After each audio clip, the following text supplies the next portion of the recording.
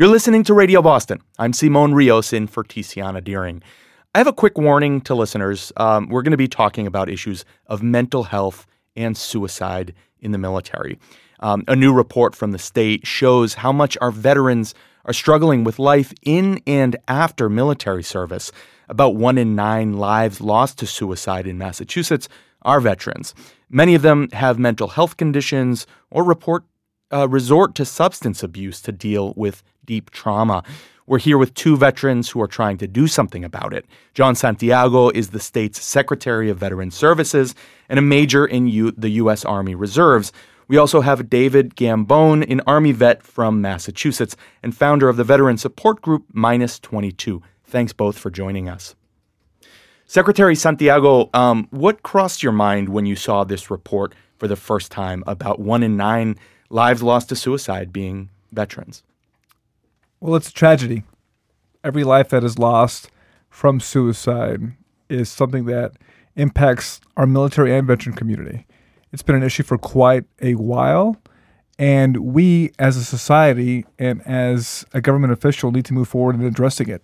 And so when we took place, we were a department for a very long time. We were elevated to a secretariat level. And what did that mean? That meant that we had to really move quickly to address some of the issues that had been not as sufficiently dealt with. And so one of the things was the Veterans Reintegration Advisory Committee that was put together to really look into this issue.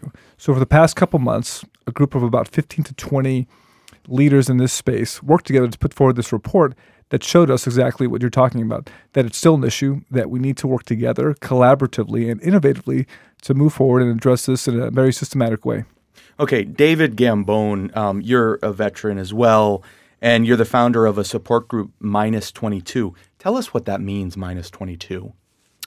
Yeah, so when I got out, I got out in 2018. I was medically retired. In 2019, I lost 5 people, friends and coworkers. 4 of those were suicides. And so I started the Minus 22 Foundation because I've seen firsthand what happens to their families. And so I named it Minus 22. You know, a lot of people would ask me like, oh, what are you going to call it if you want to end military suicide? Why don't you call it Project Zero? And I said, well, I'm going to call it Minus 22 because I'm not going to stop this mission until I can get my friends back. And tell us what you did in the Army. You yourself had an experience with being injured and having a very difficult time accessing the resources that you deserved. Absolutely, yeah. The transition process is nowhere near where it really needs to be, in my opinion, as far as transitioning from active duty life back to civilian life. I was injured, and I not only had to prove the extent of my injuries, but I had to work with a civilian doctor or a civilian doctor and a medical lawyer against the Army on my way out to even prove my injuries that very clearly existed and happened in service. And, I won, but there are very, very many stories of people who are not as adamant as I or will go to the lengths that I did that don't get the representation that I now have. Well, John Santiago, you're the Secretary of Veteran Services here in Massachusetts, and I'm curious to hear from your own service experience to what degree you've been touched by this issue of suicide among military folks. So I've been in the Army Reserve for about 10 years, deployed a couple of times. In fact, about a year ago this time, I just came back from Syria, and this past week I had an opportunity to get back with my unit and discuss what's all transpired since this past year. And what I can tell you is that the reactions were different from whoever I spoke with. As you know, right now things are quite active in that region of the world, and folks are triggered from what they're seeing on television, on the radio. They might know someone who's still there, and it can be challenging. What we found out in the report was that in addition to 1 in 9 of the deaths being military related, that 2/3 of those impacted had a substance use issue, that a third of them, that about half of them was related to firearms. And so I'm thankful for people like Dave here who are working on this issue, who can speak from their experiences. And so what we need to do is work closely together, state and the private and public sector, to move aggressively because one life is too many. And I'm excited that Governor Healy has placed an emphasis on mental health. And so my hope is that in the next couple of months, our team will be releasing a 10-point plan to better address this collaboratively with a variety of public and private stakeholders. Okay, so David Gambone, if you could talk about, for those who haven't served, which is the majority of us, If you could explain why it can be so difficult to reintegrate after you leave the military, to reintegrate into civilian life. Absolutely. Yeah. I think one of the major issues is that, as soon as you join the military, civilian you dies. You become a soldier, you become an active duty service member in any one of these branches. You're going to learn that way of life, and you're going to live that way of life. It's pretty clear and concise and direct where you need to go and what needs to happen. The military is a very well-oiled machine. On the outside, it's not the same case. It seems as though in my experience, I felt like I was hit with the door on my way out of the Army. I not only had to prove, everything that I went through, but then I had to get the representation to do it, and then I had to pay out of pocket and do it. And so talk about that a little bit, if you would. Sorry to interrupt, but if you could talk about the injury that you faced and your struggle in getting the resources you needed. So I got injured in NTC, it's a national training center in Fort Irwin, California, in 2014. I was crushed by a weapon rack, and I was working with my team leader there. Didn't know, what really happened. It happened pretty fast. It's 10 seconds of my life I'll never get back. And if it wasn't for him, I would not have had the representation that I did, because he immediately told me, hey, go get checked out the following morning when I woke up and I couldn't feel my legs. So I went and got checked out, but unfortunately at the end of that rotation, all the doctors had gone home first. And so I got a brand new private medic that gave me 10 naproxen and an icy hot patch and told me good luck. And so after that, I was in an uphill battle, not only in my unit, but with the military medical staff as well, because it took me 8 months to even get an MRI. And even then, when that happened, it was only of my lower back. I didn't get imaging of my neck until I started my MedBoard process in 2017. And an x-ray tech said, hey, how long's your neck been fractured? And I said, what? And he said, yeah, that's pretty serious. It could have killed you. Like, well, that's not very funny. And so that's how I learned about that. And then it was 8 months later, right? No, it was 3 years later, because 8 months later I got an MRI of my low back, and they said I had vertebrae protrusions and I had a degenerated disc from the injury and stuff. And that was the focus. Everybody in the military said, oh, it's just a back injury. And they said, your neck hurts because your back hurts, and I didn't get any real treatment while I was in. And so the only thing that saved me in getting out and having my medical lawyer and civilian doctor was that in my medical records, because my team leader told me to go get checked out, it did in fact exist there, and they could prove that it happened. Okay. John Santiago. Yeah, I was going to just turn to you. Dave's because in addition, transitioning from the military to the civilian side of things, it's not too uncommon. Mm-hmm. These are challenging experiences. The military can be a very regimented life where you're told what to do day in, day out. Now, you go through a transition period, quite short, a lot of stuff rushing at you. You enter civilian world. You've been away from your family, your friends, maybe a new state. You're looking for a job. You're looking for housing. On top of what folks are going on personally, it can be quite a challenging thing. And so you're entering a new workforce, new city, new town, and looking for support can be challenging. And we can do a better job at the state and federal level of supporting our veterans, and that's what we're committed to doing. We put forward the HERO Act. Governor Healy filed a piece of legislation that really focuses part of it on mental health access, getting folks the care that they need and deserve, and thinking innovatively and collaboratively about it. And John Santiago, you're the Secretary of Veterans Services in Massachusetts, but you're also a doctor, an ER doctor. I don't know how many turns you've been doing in the ER lately, but yeah. I'm curious to hear your reaction to David Gambone's experience breaking his neck and not getting the kind of service and treatment he needed. Well, Dave and I had a chance to talk a little bit before this interview, and we connected on a lot of our shared values and our shared experiences. And I talked about my experiences as a emergency medicine doctor. And to be quite honest with you, Simone, I see mental health issues every shift and every time I worked. And although they may be coming in for an acute issue with respect to maybe their cardiovascular disease, maybe a back injury, oftentimes that's tied with a mental health illness. And if we're not treating both seriously, and if we're not engaging in both those aspects of their care, we're not doing enough for the veteran. And it's important that we remind ourselves, not just as clinicians, but as policy leaders as well. That's why things like the HERO Act, for the first time, and this one program that we offer, Chapter 115, is now going to pay for outpatient mental health services should the bill be passed. But thinking about how we view these issues in mental health, providing the services is what we're going to need to do to address this number 22 that we all want to see be erased. Okay, we're talking about veterans and the services and support available to them in Massachusetts.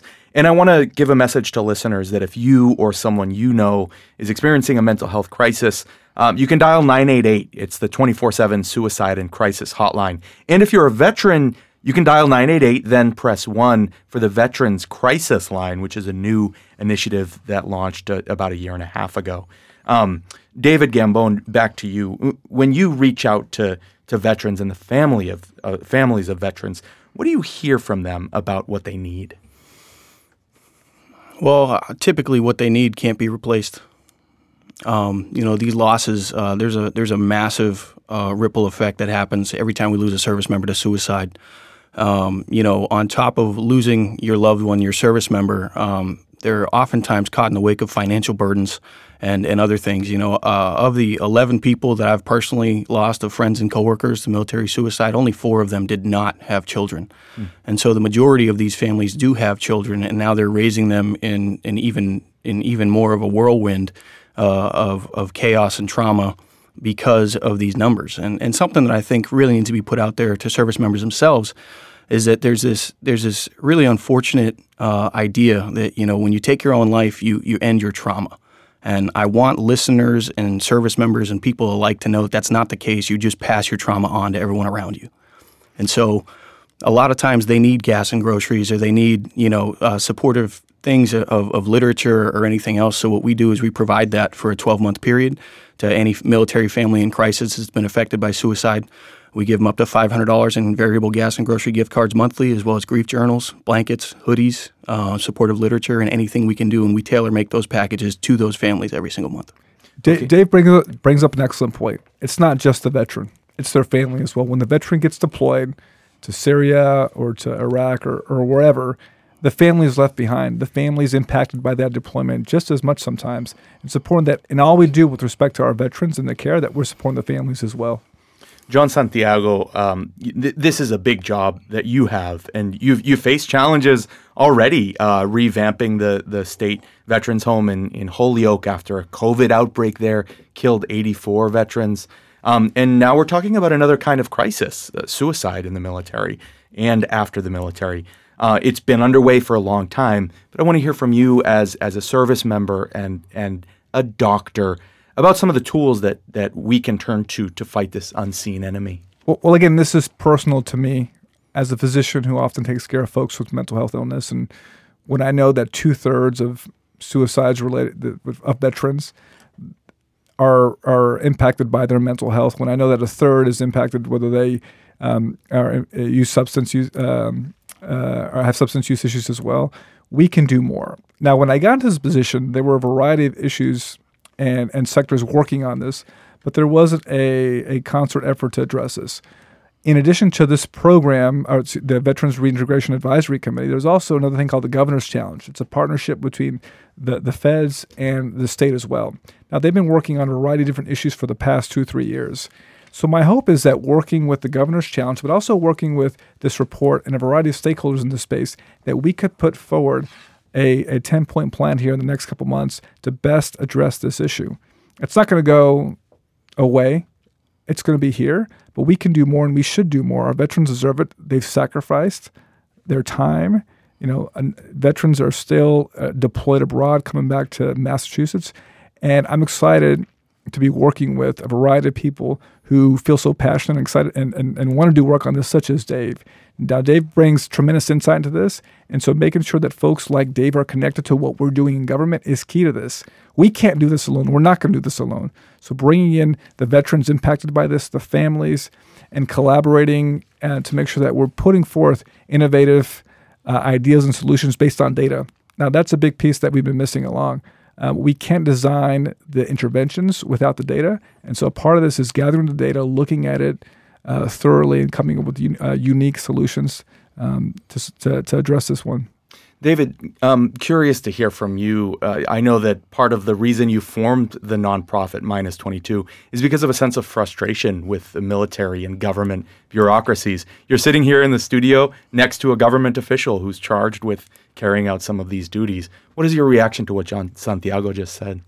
I think it's a step in the right direction. I don't think we can get anywhere without having these conversations, as difficult as they may be. And I learned a long time ago that you get much farther in the world if you work together as opposed to being in opposition from one another. My issue at the bureaucratic level with the military is it really comes down to policy.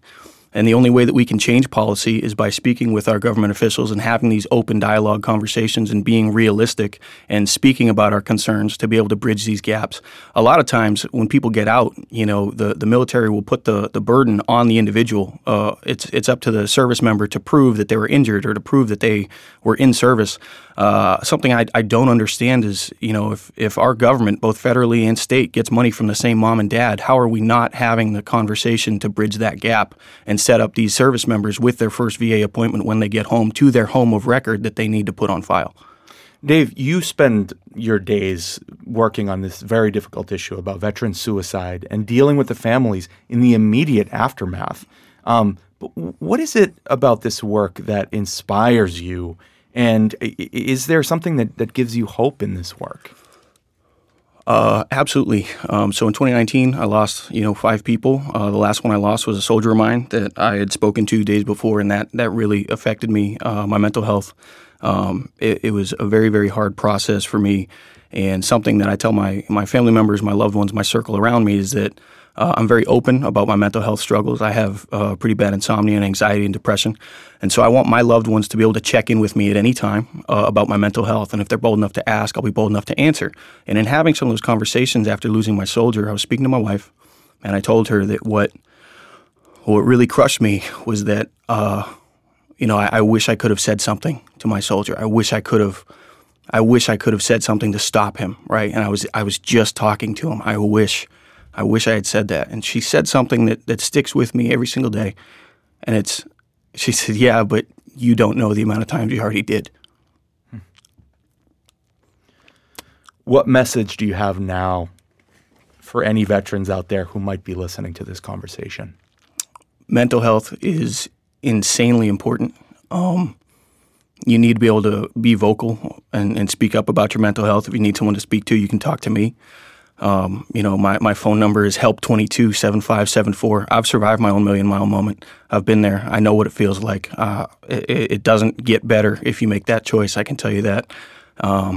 If I had one thing to summarize, it's reach out, hold on, and never quit.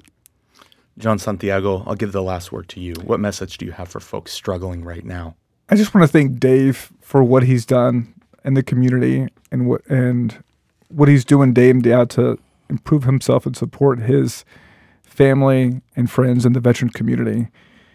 It's so important that you're able to stand here today, talk with not just us, with the public here, and share your experiences. To me, that makes me think about my own experiences and my own trauma and issues, and so that I can better relate and be more empathetic with veterans in the community. And so if you're out there, I just want you to know that we hear you, that we see you, and that we want to engage with you. And so whether that's calling 988, reaching out to Dave, or reaching out to my office, we're here for you, and we want to support you. Well, John Santiago, the State Secretary of Veterans Services and a major in the U.S. Army Reserves, and David Gambone, an Army veteran from Massachusetts and founder of the veteran support group Minus 22. Thanks, both of you.